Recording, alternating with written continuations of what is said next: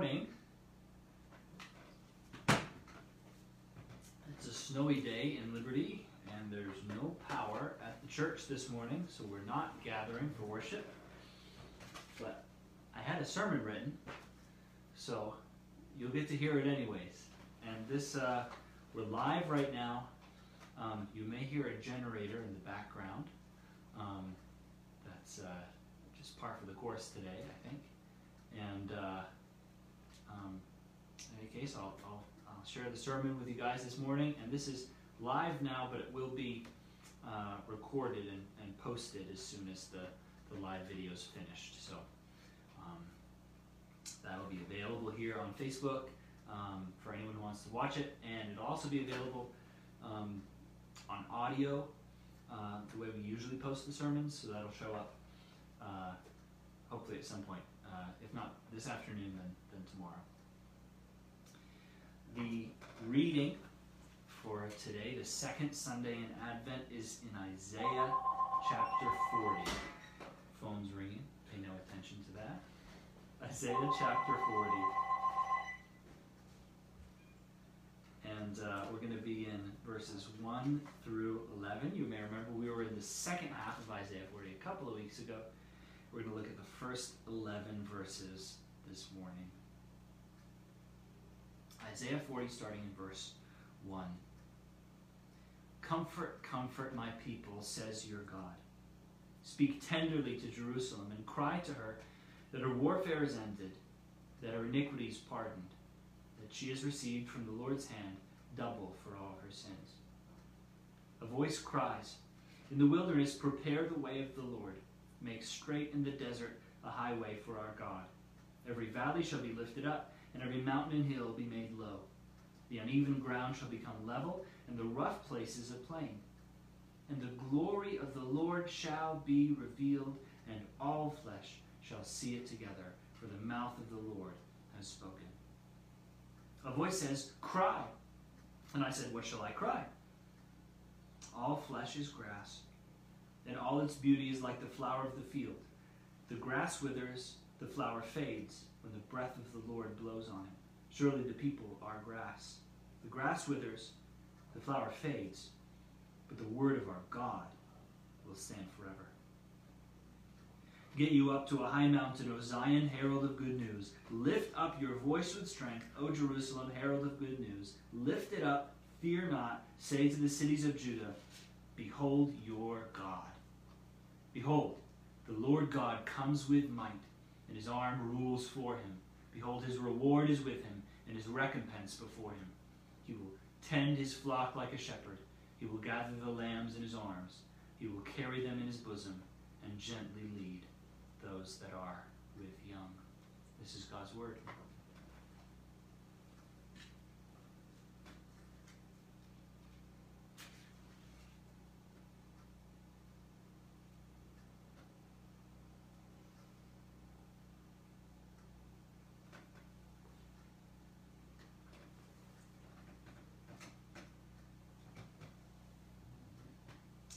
I think Isaiah's words of hope and of comfort for God's people in this passage seem just perfectly relevant for our church in the season that we're in. Looking back over 2020, seems like we've experienced loss after loss and difficulty after difficulty. In many ways, we have kinship with the people of Judah after they'd seen Jerusalem destroyed and that they were carried off into a foreign land. In dark days, just like Judah, we need a word of hope, a lamp to light up the darkness. And that's just the kind of word that Isaiah spoke to his people in Isaiah chapter 40. Verse 1 says, comfort, comfort my people, says your God. Isaiah 40, verses 1 through 11, is a word of comfort to weary people.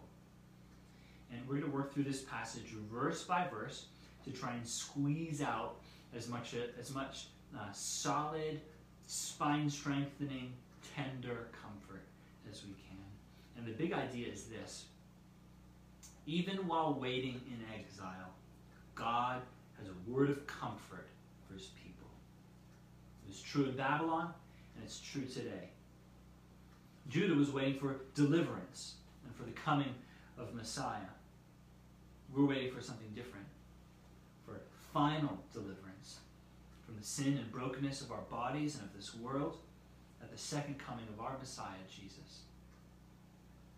And what was true of the people of Judah in their time is true for us now. Even while waiting in exile, waiting for the deliverance of God, God has a word of comfort for his people. My hope is that God's word of comfort to Judah would be a comfort to us this morning. So let's pray as we go to God's word. Father, we ask your blessing on this time together as we go to your word. In the weariness and the waiting of this season in the life of our church, we ask that you would speak to us this morning a word of comfort. Give me accuracy as I seek to speak your truth in a feeling sense of the words that I speak. Tenderly minister to our hearts by your Spirit and remind us afresh of the great hope that we have in Christ. We pray all this in Jesus' name. Amen. This passage opens up with the bold line, "Comfort, comfort my people, says your God." Something to look out for when we're reading the Old Testament prophets is to understand the voice that's being used. Who's speaking, basically. Some of the book of Isaiah is a historical narrative, written with a narrative voice. Some of the book of Isaiah is prayer, written as a response of Isaiah or people back to God.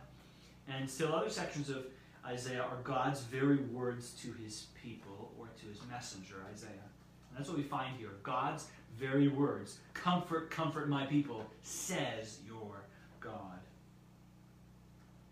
And this is a command, an imperative. Comfort my people. And the command is from God, as we said. Comfort my people, says your God. Who's supposed to do the comforting isn't clear, but the command is unquestionable.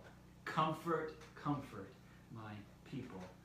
Notice that repetition there. Comfort, comfort, twice for emphasis. So we get the point. It's about comfort. But how is Judah supposed to be comforted? What do you say to a people in the darkness of exile? What do you say? Well, God gives four words. Four words, four cries, four messages of comfort to proclaim to his people.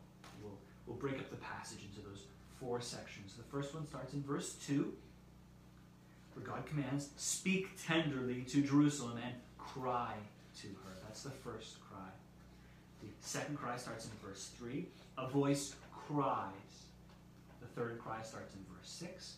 A voice says, "Cry." And I said, "What shall I cry?" The fourth cry doesn't have the word cry in it, but it's the fourth section, starts in verse 9.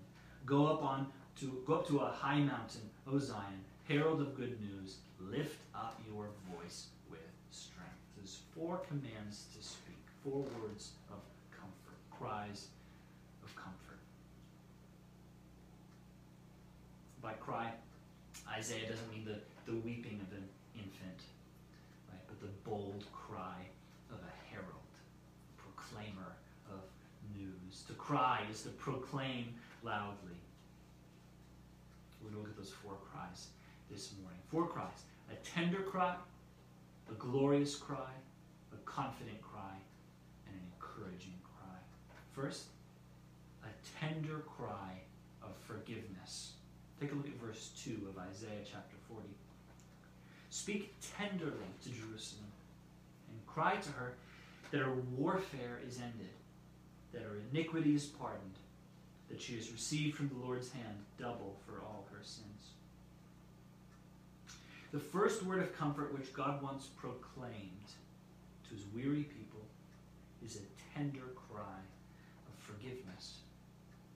After suffering through the pain of God's judgment on their sin, after having their homes and their promised land wrenched away from them, comes this tender word of forgiveness.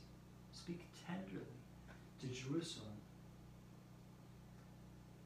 this phrase that's translated speak tenderly, is used elsewhere in the Old Testament to refer to the softly spoken words of romance.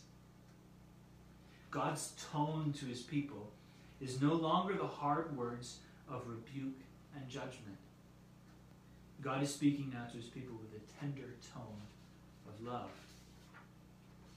Notice here that God tenderly addresses Jerusalem. He speaks to Jerusalem. And Jerusalem was the center and the heart of the southern kingdom of Judah and really of all Israel. We don't really have a center like that in the U.S. We've got kind of fragmented, right? Our government's in D.C. We've got an entertainment center in L.A. We've got kind of a financial center in New York. But in Israel, Jerusalem was the center of every part of the life of the nation of Israel. And of course, it was especially important because the temple was there. Jerusalem was the spiritual home of God's people, Israel, even if they lived elsewhere in an outlying town or city. For the faithful people of Israel, the rhythm of their year was defined by their annual pilgrimages to Jerusalem for the high festivals of the year. So in a very real sense, when God says, speak tenderly to Jerusalem, he's saying, speak tenderly to all of Israel. When God says, speak tenderly to Jerusalem, he's using Jerusalem as almost a personification of all of Israel. He's speaking to all of God's people whose hearts belong to that great city. Verse 2 again. Speak tenderly to Jerusalem and cry to her that her warfare is ended, that her iniquity is pardoned. There's two ideas here. Jerusalem's warfare is ended and her iniquity is pardoned. The NIV translates warfare here as hard service. We don't have an exact equivalent of the Hebrew word, but the idea here is of a fixed term of service. In other words, Jerusalem's tour of duty was up. The time appointed for her warfare, for her hardship, was over. Soon she'd be coming home. And the reason her warfare was ended is connected to the next word here. Her warfare is ended because her iniquity is pardoned. Iniquity means sin.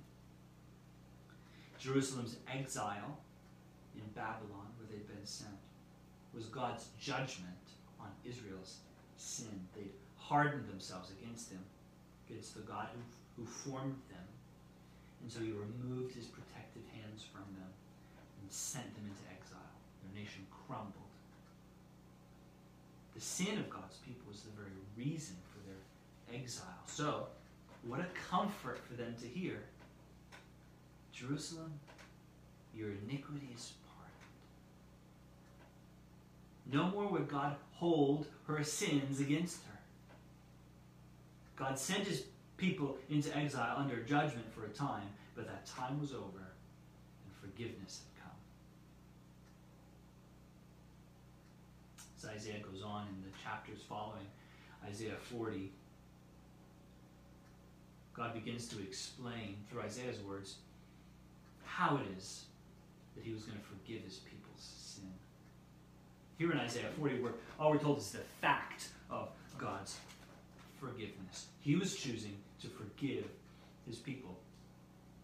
But as Isaiah goes on, beginning in chapter 42 and building up into a climax in chapter 53, a figure emerges called the suffering servant, who, in shrouded, mysterious prophecies, begins to explain how it is that God can forgive sin. This suffering servant was going to come to Israel as a servant of God, and he would come to save his people. This servant was going to raise up the tribes of Jacob again and be a light to the nations. That's Isaiah 49. The servant was going to be a savior who was led and taught by the Lord. That's Isaiah 50. And then most importantly, this servant would actually take upon himself the sins of God's people. He was going to be God's instrument to forgive his people. Isaiah 53, I'm sure you're familiar with this chapter, starting in verse 4. This suffering servant Surely he has borne our griefs and carried our sorrows. Yet we esteemed him stricken, smitten by God, and afflicted. But he was pierced for our transgressions. He was crushed for our iniquities. Upon him was the chastisement that brought us peace. And with his wounds we are healed. All we like sheep have gone astray. We have turned everyone to his own way, and the Lord has laid on him the iniquity of us all. The suffering servant is the answer to the question, how is it that God can forgive sin? How could God forgive his people and just forget their rebellion? Is God an unjust judge? Does he just go easy and let them slip by? No, God's perfectly just. He must punish sin. And yet even years and years before his arrival, God was making plans for the forgiveness of his people in the suffering of his servant, Jesus Christ. How is it that God can end his warfare with sinful people and pardon their iniquity? By laying on Christ the iniquity of us all. In Christ, on the cross, in his suffering and death, God executed his perfect righteousness on his Son instead of his people. Verse 5. But he was pierced for our transgressions. He was crushed for our iniquities. Upon him was the chastisement that brought us peace. And with his wounds we are healed. The suffering servant to come would soon be born in a manger in Bethlehem, born that he might die for the sins of his people and for all who would come to believe in him. The message of peace and forgiveness in Isaiah 40 was aimed at God's people in a particular time. And yet we too, in our day, need a message of forgiveness. We too, all of us, have gone astray. We've all sinned against God. And the comforting message of Isaiah is that God is willing to make peace with sinful people through his suffering servant, his Son, Jesus Christ. And when he came into the world, he brought even greater tidings, that this comforting message of forgiveness was actually good news for all people, not just for Israel, that all who come to Christ in faith can be forgiven their sins and reconciled to God, their Maker. We spoke a lot about this last week, so I don't want to belabor the point, but it really is good news that God is willing to forgive sin. Imagine reading this prophecy as one of the exiles in Babylon, feeling the weight of God's judgment. We've sinned. God sent us away. Is there any hope of salvation? Is there any hope that he could forgive us? The answer, the comforting word, is yes. Even before he had sent them into exile, he'd given Isaiah these words of hope. Speak tenderly to Jerusalem and cry to her that her warfare is ended, that her iniquity is pardoned. And even though they would live for many years in Babylon, God's people could take heart that their God was no longer against them, that their God had plans for them to restore them and to bring them back into the promised land. And we can have that same kind of hope. All of us who have believed in Christ, we've had our sins forgiven. Our God is no longer against us in our rebellion. He is for us in Christ. He loves us. We have astonishing promises from him in Scripture about his eternal plans for us in Jesus. And though we may be waiting now, like Judah in exile, we wait in hope. We have heard the comforting words of Christ. A quote from John 14 here. Let not your hearts be troubled. Believe in God. Believe also in me. In my Father's house there are many rooms. If it were not so, would I have told you that I go to prepare a place for you? And if I go and prepare a place for you, I will come again will take you to myself, that where I am, there you may be also. And you know the way to where I'm going. We wait for his return. We groan in the brokenness of this world. But whatever may come, there is no darkness so deep, no enemy so cunning, no trial so hard, no sickness so crippling, that it can shake from us the rock-solid hope which Jesus has given us. We await his return, sometimes groaning, sometimes limping along, seemingly on our last ounce of strength, but all the while our hearts have hope and peace because our sovereign Creator, our Maker and King, is not against us. He's for us, and he's coming back for us. Those of us who are in Christ are his sons and daughters, for whom his very Son bled and died and was raised again from the dead. And whatever may come between now and when he returns, whatever trial our good God may allow us to face, we have confidence and great comfort that we have peace with God. End of verse 2. She has received from the Lord's hand double for all her sins. In other words, enough. Exile was enough. God had meted out his judgment on his people, and she had received double, he says. In other words, more than enough. Isn't it good to know that in Christ, God's judgment on our sin is more than satisfied? He is no longer interested in judgment on those who have come to faith in Christ. He is not seeking for new ways to punish us. Comfort, comfort, my people, says your God. In Christ, your iniquity can be pardoned. Be comforted.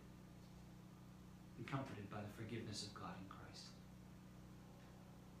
I said there are 4 cries of comfort in this passage. We've looked at the first.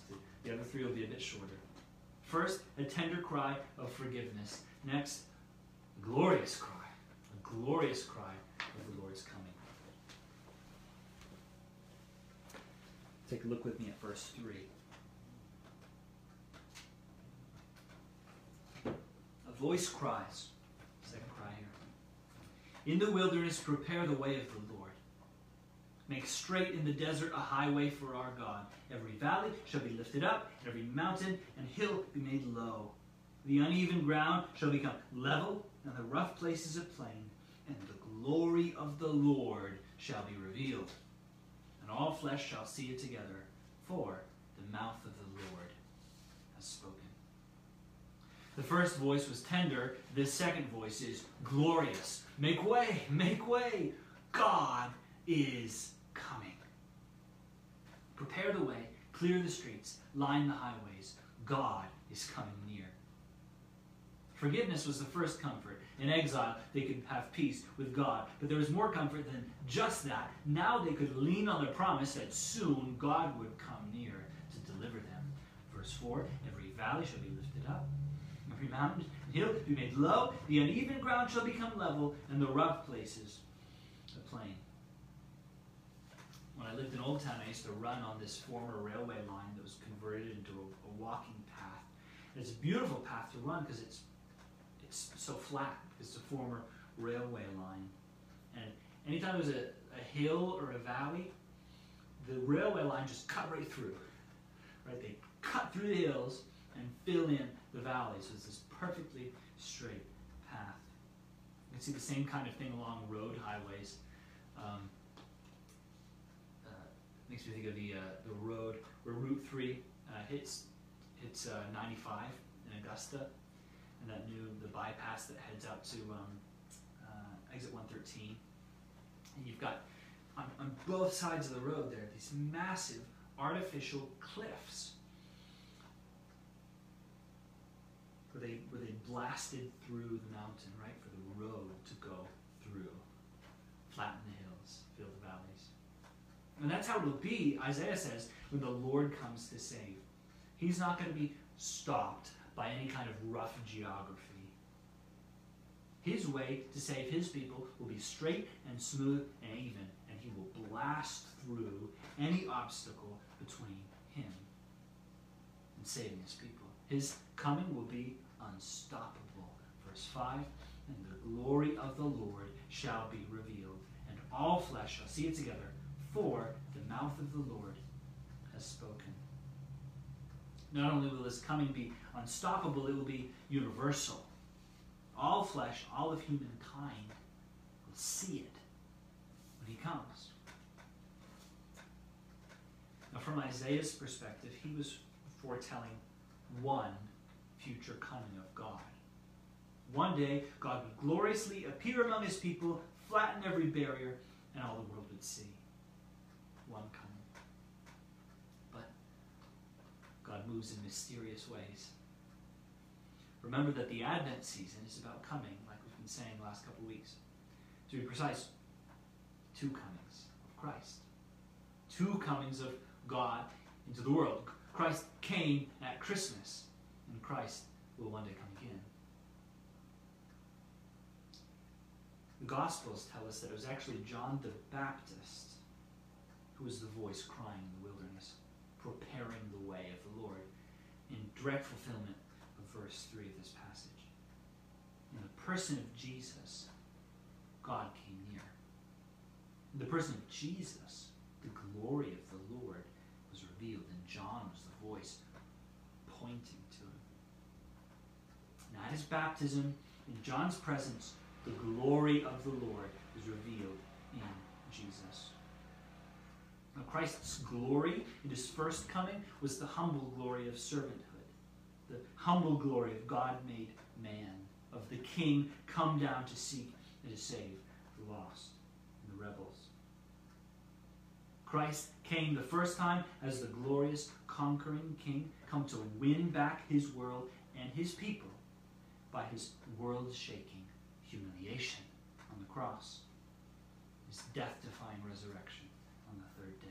And exploding out from there, the whole world is coming to see the glory of God in the person of Christ. John shouted, "Make way!" And Jesus came, the glory of God in human form. That was Christ's first glorious coming in fulfillment in verse 5. Christ has come, but Christ is coming again. Though he came in glory once, he did not come in such a way as to be visible to the whole world immediately. Nor did he come with the mountain flattening power which Isaiah prophesied. And in Christ's second coming, he will. He will come with the glory of the conquering King. Listen to Jesus describe his second coming before he had left his disciples. I'm reading from Matthew 24 here, starting in verse 29. Immediately after the tribulation of those days, the sun will be darkened, and the moon will not give its light, and the stars will fall from heaven, and the powers of the heavens will be shaken.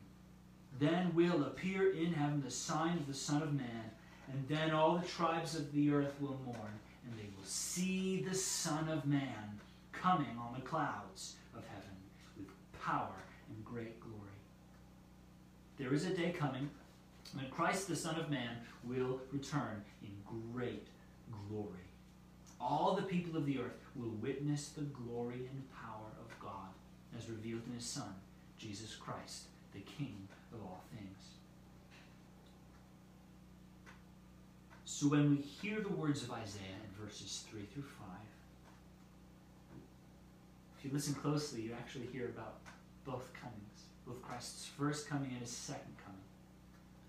The humble glory of the Lord in Christ's incarnation at Christmas, and the conquering glory of the Lord, which we will witness on the last day. Listen for both comings as we read verses 3 through 5. A voice cries, "In the wilderness prepare the way of the Lord." That's John the Baptist. "Make straight in the desert a highway for our God. Every valley shall be lifted up, and every mountain and hill be made low. The uneven ground shall become level, and the rough places a plain. And the glory of the Lord shall be revealed, and all flesh shall see it together, for the mouth of the Lord has spoken." And this should be a word of comfort to us. There's so much that's wrong with the world, so much brokenness and sin in our relationships, so much rebellion and forgetfulness of God, so much sickness and pain in our bodies. too much conflict in our cities and our nations. And we need someone to come and make it right. And it's true that we should do our level best in the mighty power of the Spirit to build families and churches and communities that will battle against the darkness of this age. We will continue to pray for spiritual revival and cultural renewal in our day, in our land. But after pouring our hearts out in that fight, when we look around and see that the job is still unfinished and that darkness and sin and pain still remain, we will not despair. Because though our task is to fight for this world and for its people, the ultimate victory is not ours to win. When we come to the end of our physical and spiritual strength, we will be forced again to remember this world is still groaning for the final return of the King. The final banishment of all sin and darkness and pain, and the renewal and restoration of all things. The day is coming, and though it is not yet, the hope of Christ's coming is a strong encouragement, a solid comfort as we sojourn in this fallen world. Be comforted. Christ is coming in glory soon. 2 cries of comfort down, 2 to go. We've heard a tender cry of forgiveness and a glorious cry of the Lord's coming. We're to turn now to the 3rd cry, a confident cry in Christ's enduring, in God's enduring word.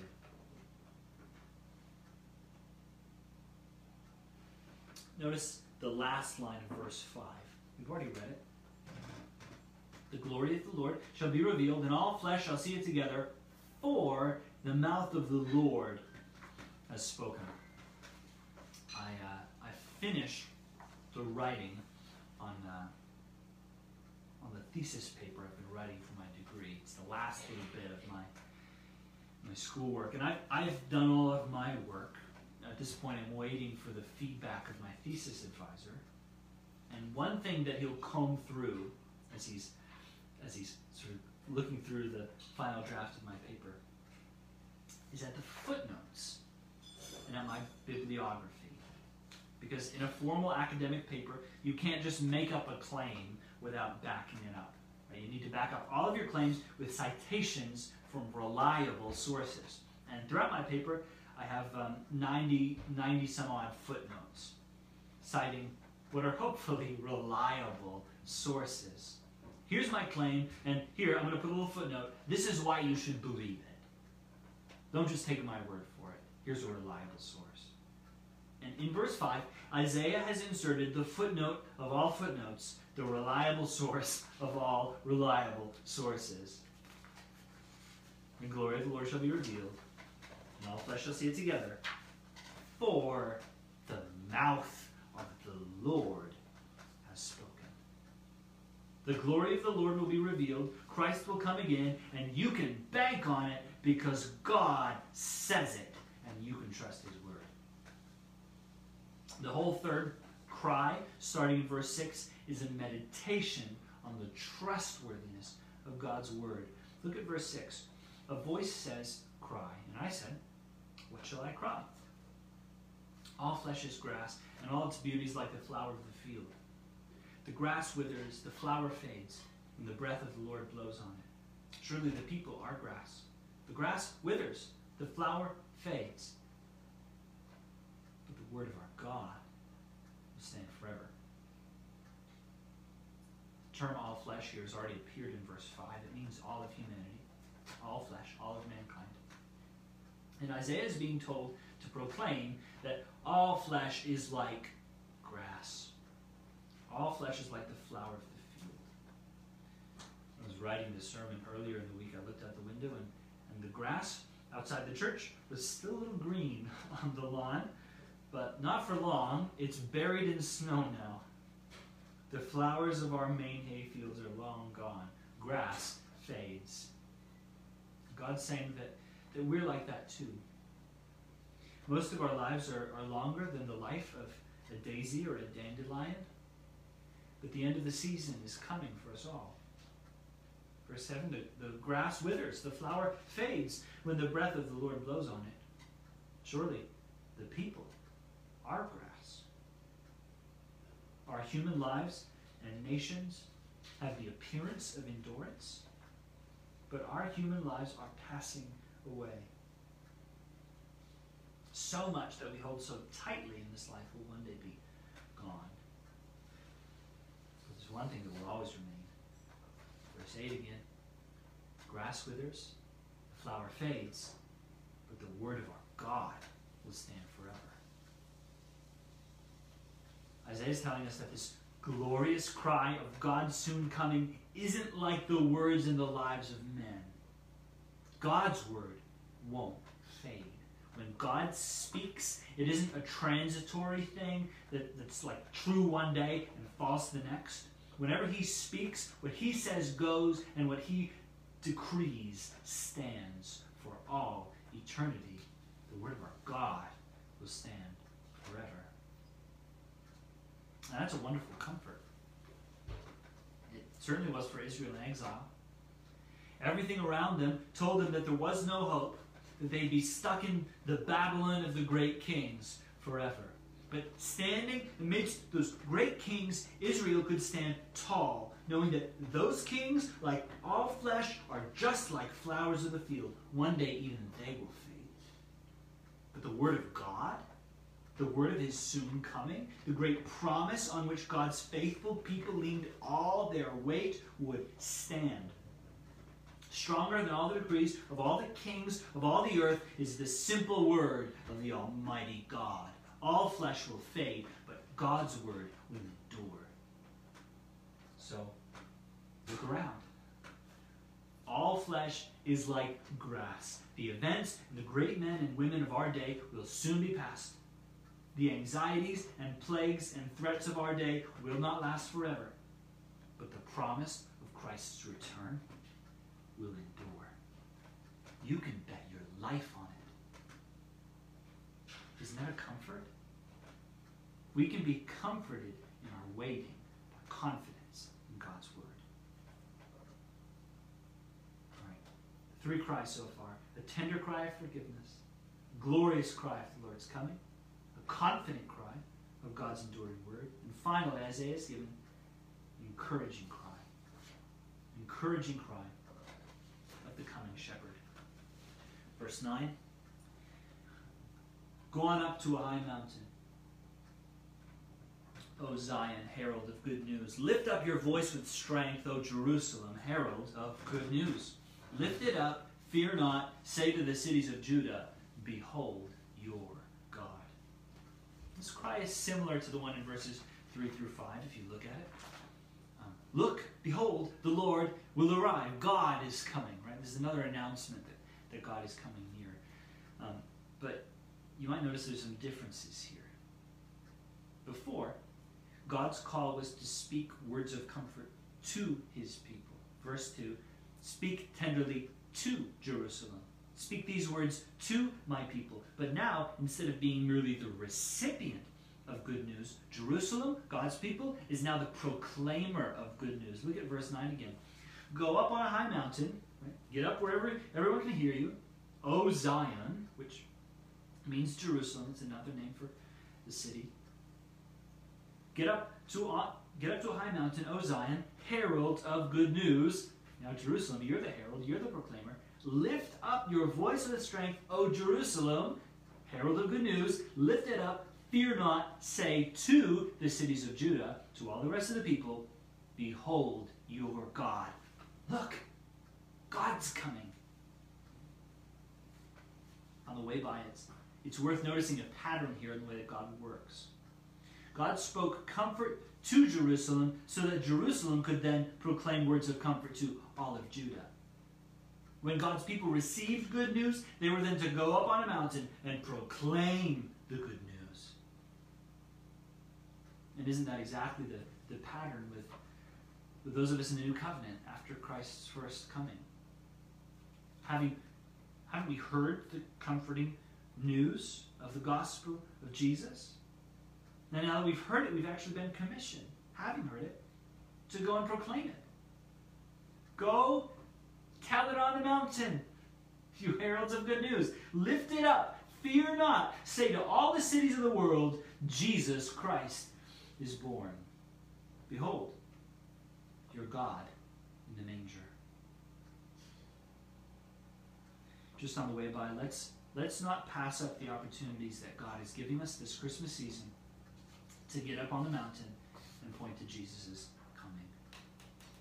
In the coming weeks, I want us as a church to be praying for opportunities to talk about Jesus with our family and our friends. And here's an easy jumping off point. Ask a simple question. Simple question. What does Christmas mean to you? Don't listen. Actually listen to their answer. Don't go jumping all over them when they don't mention Jesus. If they don't know Jesus, they probably won't mention him. They're wrong to forget him, but a more gentle way to correct your family and a more effective way at actually getting them to hear is simply then to tell them what Christmas means to you. Tell them about Jesus. Tell them what you learned in last week's sermon. Tell them why Jesus means so much to you. Tell them why you treasure this opportunity every year to celebrate him. Wear your heart on your sleeve in a clear, open, unapologetic, and yet winsome way. And then pray that the Lord would work. Say to the cities of Judah, behold your God. Verse 10. Behold, the Lord God comes with might, and his arm rules for him. Behold, his reward is with him, and his recompense before him. Here again is a picture of Christ's powerful coming into the world. As before, the two comings of Christ are seen here through one prophetic lens by Isaiah.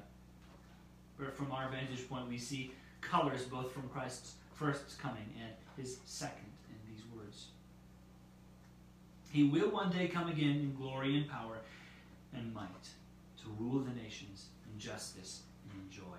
His power will be bad news on that day for all who oppose him, but for his people, his strong right arm is good news. And verse 11 describes how God's power is focused into deliverance by his love for his people. Verse 11, this is amazing. He will tend his flock like a shepherd. He will gather the lambs in his arms. He will carry them in his bosom and gently lead those that are with young. The image of a shepherd is used throughout the Old Testament. Kings like David and his descendants are compared to shepherds. They're the shepherds of Israel. They ruled over and cared for God's people. But if you have any familiarity with the Old Testament, you'll know that God himself is also described as a shepherd. I'm sure you all have heard Psalm 23, the Lord is my shepherd. And Isaiah's promise here was that though God's people would soon be scattered throughout the nations, the day was coming when God himself would come in power. Remember, behold your God, God's coming, and he would personally, lovingly tend the flock of his people. He would soon come and gather the scattered lambs and lead them to better pastures. And this image of God being the shepherd is going to come shepherd his people is scattered throughout the prophets. Ezekiel 34 is a particularly beautiful passage along these lines. I want to read a few verses from Ezekiel 34. Another prophet foretelling the future deliverance of God's people. Ezekiel 34, starting in verse 11. For thus says the Lord God, behold, I, is God speaking, I myself will search for my sheep and will seek them out. As a shepherd seeks out his flock when he is among his sheep that have been scattered, so will I seek out my sheep, and I will rescue them from all the places where they have been scattered on a day of clouds and thick darkness. Verse 14, I will feed them with good pasture, and on the mountain heights of Israel shall be their grazing land. They shall lie down in good grazing land, and on rich pasture they shall feed on the mountains of Israel. Listen to this. I myself will be the shepherd of my sheep, and I myself will make them lie down, declares the Lord God. It's a powerful passage. In keeping Ezekiel 34 and Isaiah 40 in the back of your mind when you're reading the Gospels is particularly powerful, right? Remember their promise. Their promise, God is coming. God himself is coming near in power as a shepherd to tenderly care for his sheep. That's what we're looking out for. Right? That's what the Jewish people were looking for. God's coming, and he's going to be our shepherd. With that in mind, I want to read just this one verse from the Gospel of John. With all that in mind as the background, John chapter 10, verse 14 is a juggernaut. Listen to this. John 10, verse 14. Jesus said, I am the good shepherd. I am the good shepherd. I am God. I've come near. I've come in power. I've come to find my sheep and to bring them back to myself. Friends, when Isaiah said, he will tend your flock like a shepherd, tend his flock like a shepherd, he was talking about Jesus. At Christmas, God came near. Behold your God, the shepherd we've been looking for, lying in a manger. He has come near, and though he has infinite power, you need not be afraid if you belong to him, because in Christ, our good shepherd, the powerful right hand of God has tenderly worked in the lives of his people to seek and to save every last one of his sinful, wandering sheep. And friends, though our shepherd ascended back to the Father, he is coming again. If you have put your faith in Jesus Christ, if you have come to him in total abandon, repenting of your sins and casting yourself totally on him, you're his sheep. You belong to him, and he will never let you go. John 10 again, this time starting in verse 27. This is a great word of comfort.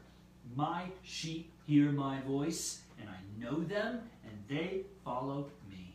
I give them eternal life, and they will never perish, and no one will snatch them out of my hand. Christ, our good shepherd, will return again one day soon. And nothing that will ever happen to you, no darkness you walk through, no sickness you stumble through, no sin which can bind you, can ever keep him from holding on to you. John 10, verse 14 begins with Jesus' words.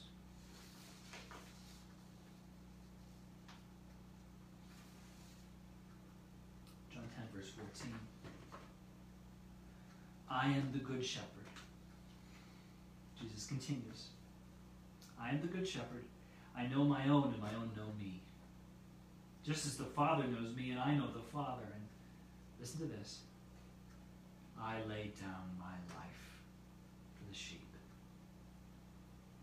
The babe who we celebrate in Bethlehem's manger was the good shepherd who came to lay his life down for the sheep. Christmas happened so that Good Friday could happen. Christ was born so that he might die and that he might rise again. Christ laid down his life for his sheep. And the good news that we proclaim as Christians, and that we build our lives on as we wait for Christ's second coming, is the glorious news that in Jesus' first coming, Christ died in the place of sinners. Christ took the full weight of our sins upon himself, upon the cross, so that all who belong to him, all who are made alive by the Spirit and come to him in faith, can be forgiven and reconciled to God. So, be comforted. Be comforted on this snowy Sunday, wherever you are, whatever you're going through, in knowing that the Good Shepherd knows you, that he's coming again soon for all who believe. As we celebrate Christ's first coming and wait for his second, be comforted. Be comforted by a tender cry of forgiveness, by a glorious cry of the Lord's coming, by a confident cry in God's enduring word, by an encouraging cry of the coming shepherd. As we close, let's go Father, we thank you for this wonderful word in Isaiah chapter 40, a word of comfort for your people. And though it was spoken to your people Judah many, many years ago, it contains promises which we bank our lives on, because we know that this word of comfort was fulfilled and will one day finally be fulfilled in the coming of Christ. We thank you, Father, for making yourself known in him, for flattening the mountains and coming near, that we might know you and be saved by you. Pray that your Spirit would be at work in us today and throughout the week, that we'd be comforted by the good news of Jesus, we'd be amazed by your kindness in him, we would be confident in the endurance of your word. It's so good, Father, whatever may come, to bank on the fact that you're our good shepherd, that you'll never let us go. Jesus, you're our strong foundation, our solid rock. We know that all other ground is sinking sand. We thank you that we can stand on you. We pray all this in Jesus' name. Amen. All right, God bless you guys.